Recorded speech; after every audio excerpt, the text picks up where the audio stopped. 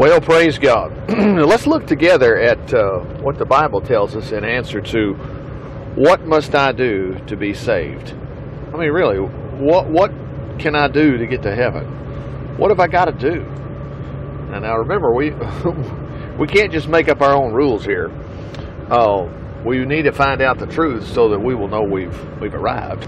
But anyway, of course, the Bible is our key. It's the greatest thing to ever know, is what the Scripture says about this. Otherwise, you're forever worried, and you're like, man, I don't know. I'm just going to, as some folks say, I'm going to bust hell wide open. I'm not going to heaven. How can I know? Well, let's turn to the Bible and let's find out. Praise God. Actually, the phrase, what must I do to be saved, that comes right out of a story in the book of Acts, and that's where I'm going to start here first. But it's in Acts chapter 16, and I'm not getting into the details of the story, but all of a sudden, there was a prison guard.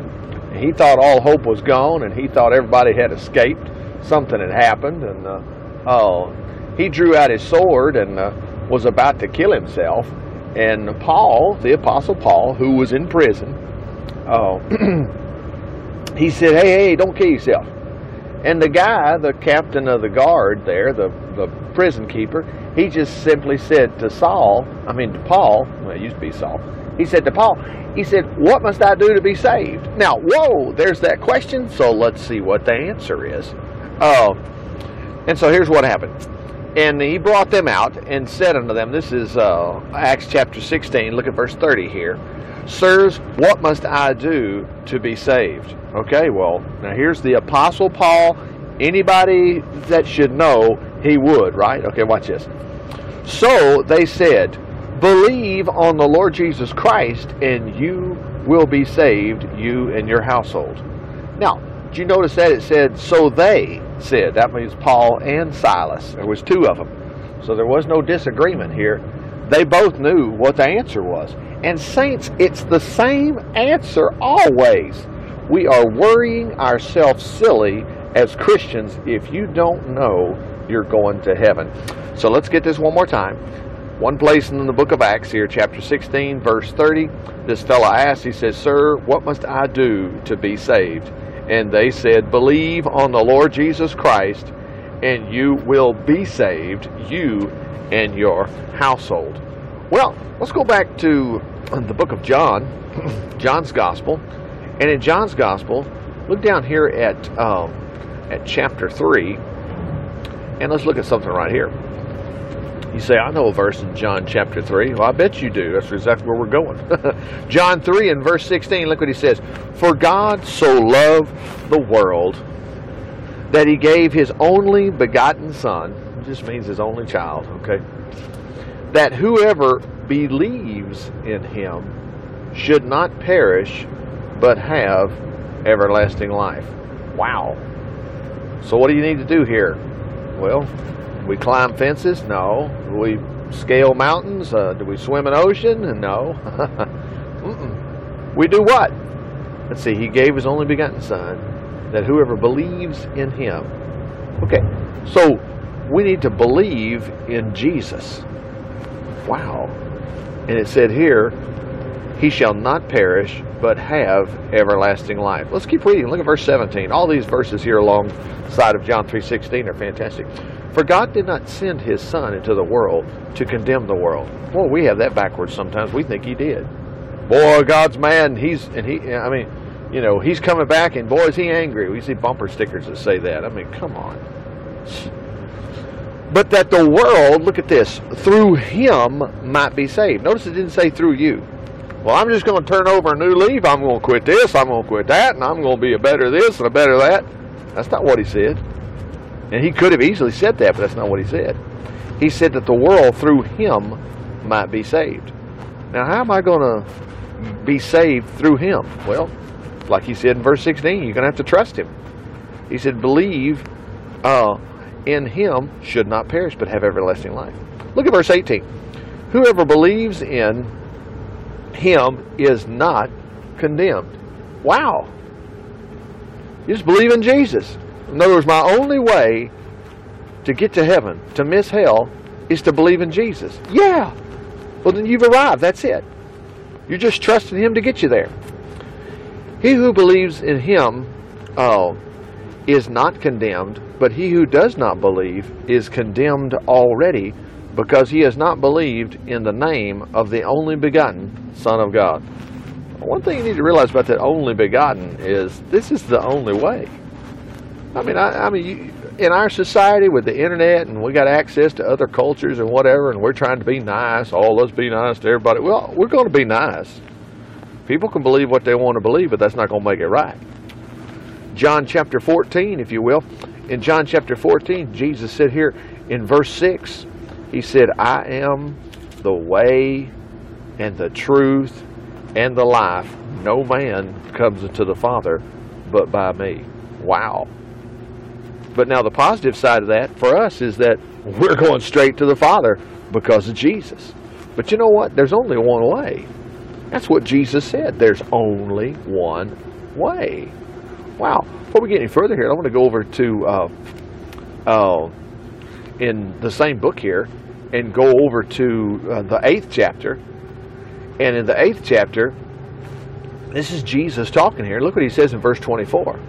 Now, you may wonder about this. Richard, why do you say, John? Why do you say chapter 8? Why verse 24? These are references. If I went over to your house and you wanted to show me something, wouldn't you go back to one of the rooms and say, well, I have it kept right over here? Well, that's what we do here. We have the words of Jesus. They're put in a place where we can get to them. I mean, God's not ever going to say, well, I didn't mean that. I never said that. Well, yeah, he did. We wrote it down. And that's what we call Scripture. Everybody else does it. Just let me have your car keys. Let me just toss them somewhere and not tell you where they're at. No, you want to know where your car keys are. Well, in a sense, this is the car keys to heaven. We want to know where it is. Now, look at this car key right here we just found. 8th chapter of John. Look over here at verse 24. And therefore I said to you that you will die in your sins, for if you do not believe that I am he, you will die in your sins. Now, what part of quitting something, doing something better, being a better person, and whatever is in that verse? Well, there's not any. Your only way to heaven is Jesus. And guess what? This is absolutely simple. And it's absolutely worth being excited about too. He says, for if you do not believe that I am he, you will die in your sins. Wow. Well, I believe that he's he. Let's go over here to, let's go to Luke. It's Christmas time here. At least when I'm preaching this is. Watch this. Luke chapter 2 here. The story of Christmas. I mean, this is absolutely fantastic. You know the story, but it'll just jump off the page when we get to it every time. Watch this. All right. So, Luke chapter 2. The baby's born. Okay. Let's look down here. So let's start in verse 8. This is Luke chapter 2, verse 8. And now there were in the same country shepherds living out in the fields, keeping watch over their flock by night. Oh yeah, okay, the first Noel. Okay, but why? Why did anybody ever get excited about it being a Christmas carol? Well, watch closely. This is something we can sing and shout over. I tell you what,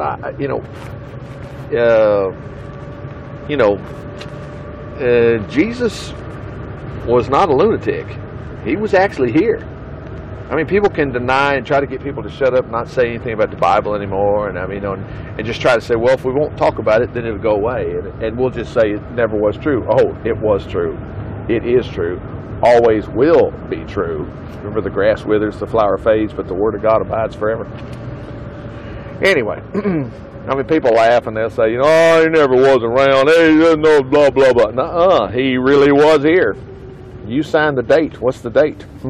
It's dated after something happened over 2,000 years ago.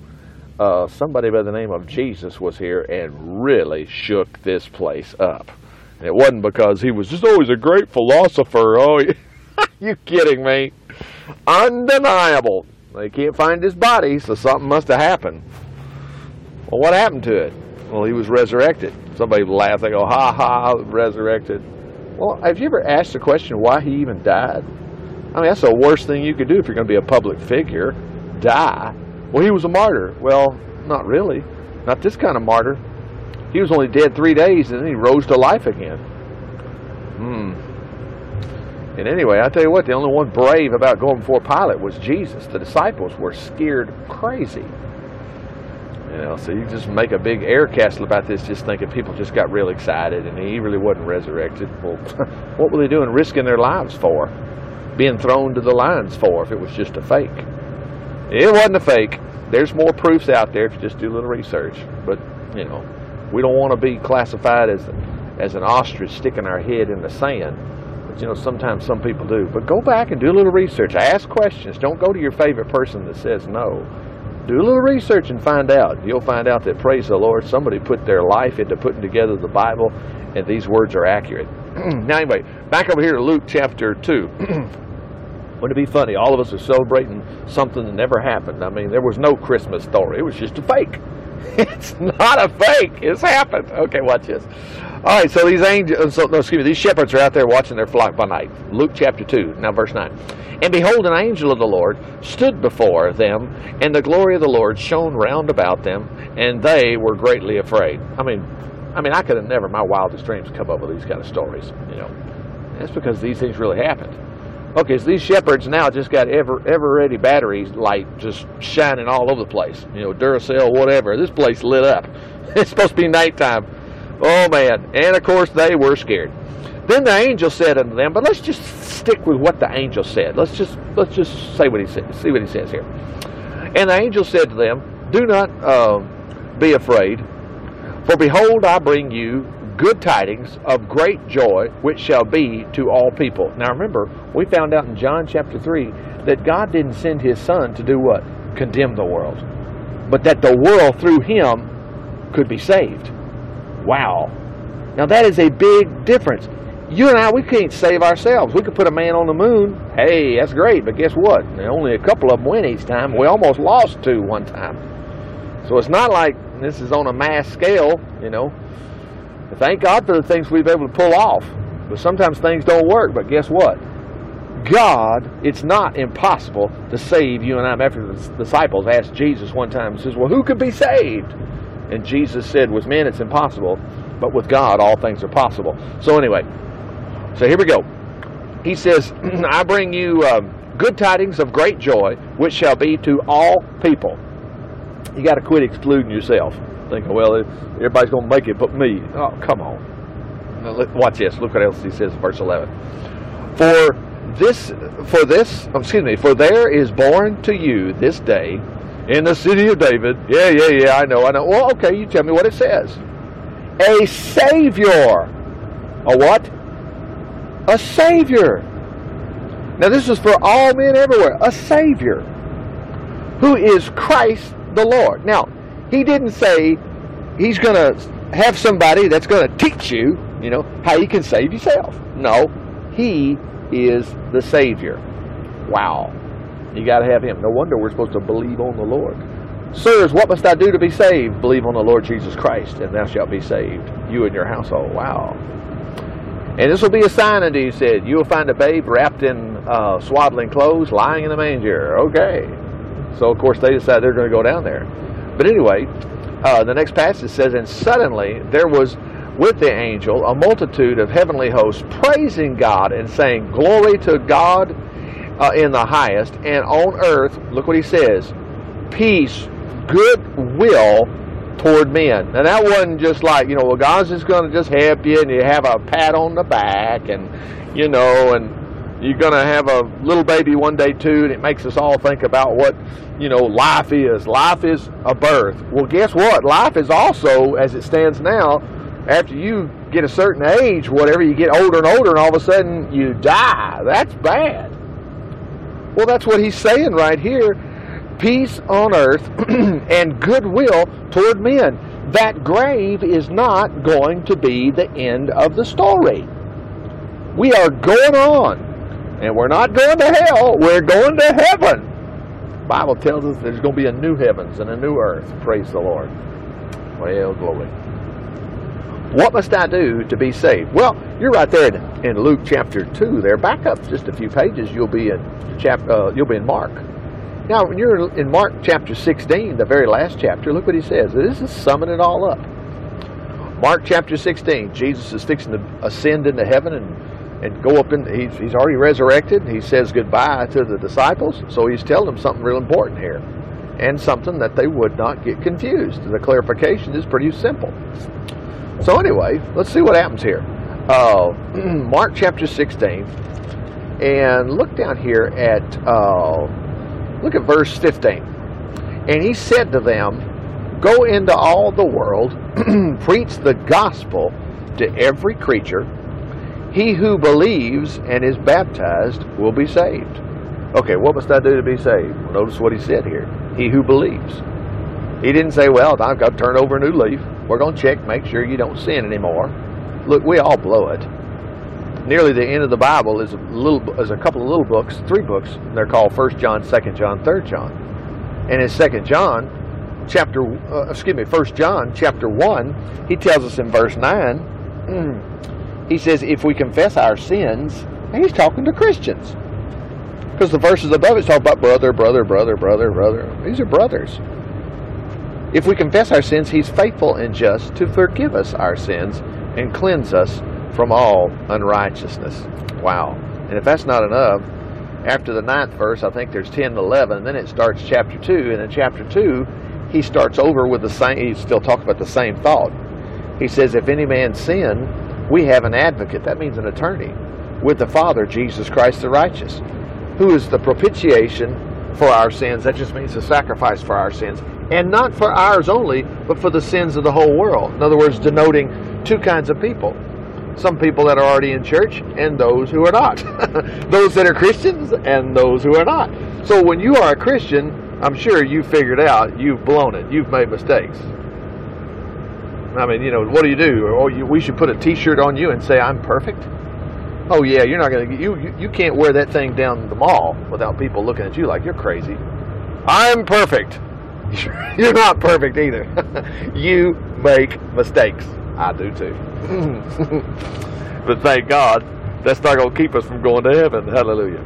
But anyway, so Mark chapter 16 here, what did he say? He told them before he went to heaven. He said, hey guys, he says, I want you to go into all the world. That's very important to realize, all the world. Guess what part of the world you're in right now? Well, it doesn't matter.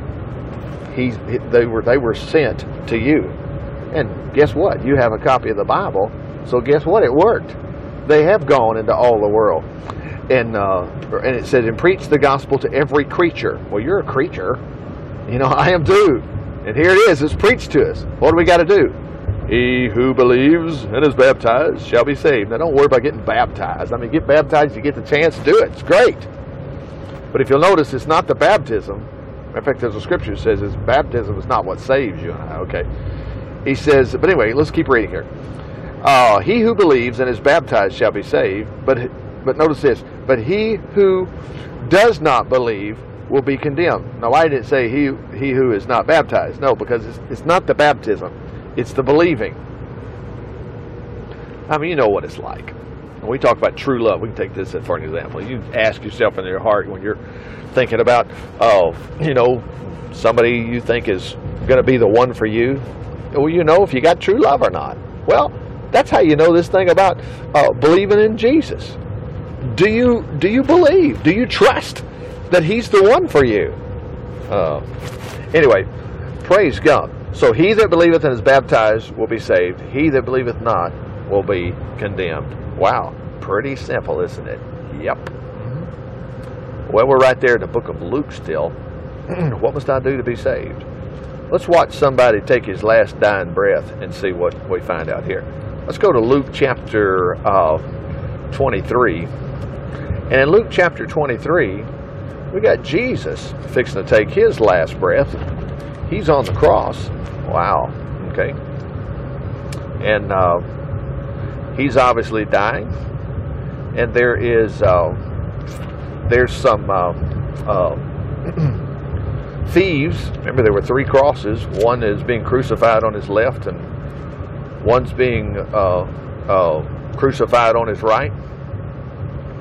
Let's pick it up with verse, I'm reading in Luke chapter 23, and look at verse 32. And there were also 2 others, criminals, led with him to be put to death. Okay, yes, because they must have done something really bad, and they were going to be killed for it. And when they came to the place called Calvary, there to be crucified with him, and the criminals, one on the right hand and the other on the left. Now notice what Jesus said in verse 34. Then Jesus said, Father, forgive them, for they do not know what they do. Wow. And they divided his garments and cast lots. Now that was those below him, okay? Wow. Okay. Now, let's skip ahead a little bit for the sake of time, and let's go straight down to verse 41. Well, let's see. No, 39. 39 be better. Then one of the criminals who was hanged, blasphemed him, saying, if you're the Christ, save yourself and us. Okay? In other words, get us off these crosses. But the other one answered and rebuked him and said, do you not even fear God, seeing you're under the same condemnation? And we indeed justly, for we receive the due reward of our deeds. In other words, he's saying, man, we committed murders and they're killing us. I mean, we're getting what we asked for, you know. But that other prisoner being crucified, he said, but this man has done nothing wrong. Now listen to this. This is so fantastic. Verse 42. What must I do to be saved? Then he said to Jesus, Lord, remember me when you come into your kingdom. Now what do you mean by that? Well, this guy obviously knew that Jesus was a king, because he said, remember me when you come in your kingdom. Now when he was saying remember me, he's like, you know, I mean, you're way at the top and I'm just a measly nothing. Remember me. Meaning that he hoped that Jesus would bring him into that kingdom somehow. Let's just say if it was a real king on earth, you know, and this guy was just a peasant guy, he could never get near the king. And he was just saying, hey, remember me. Well, we know the story here now. They're all three fixing to draw their last breath. I mean, it's fixing to be the end of it. It's over right here. Well, according to this thief, he knew it wasn't over, because just because he died, that wasn't going to change things. It was just meant it was over here in this world. But he knew something else was going to happen.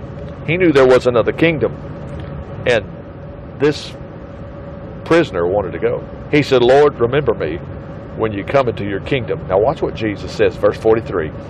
And Jesus said to him, assuredly, in other words, without a doubt, I say to you, today you will be with me in paradise. Now I'll tell you what, this guy had no chance to prove that he was going to live a worthy life. We hear that all the time. Boy, if you don't live a worthy life, you're not going to go to heaven. Well, you're trying to save yourself. And that's not what we found out in any of these scriptures yet. What must I do to be saved? Believe on the Lord Jesus Christ. What did this thief on the cross have time to do? Nothing. All he had time to do was, Lord, remember me when you come into your kingdom. And Jesus says, yeah, you got it. Today you will be with me in paradise. Wow. Well, what more could we say? Well, I want to go to one more passage. Let's go to the book of Romans. Book of Romans, let's go to chapter 10. This is almost word for word what we saw in the book of Acts, chapter 16. What must I do to be saved? Okay. Romans chapter 10, look down here at, let's see, verse 9. Romans chapter 10, verse 9. Again, this is fantastic to know where these things are, and that's the reason we know Romans and the 10th chapter. And then verse 9, go down 9 sentences or whatever, close to what we call sentences. We call them verses. Okay, Romans chapter 10, verse 9. That if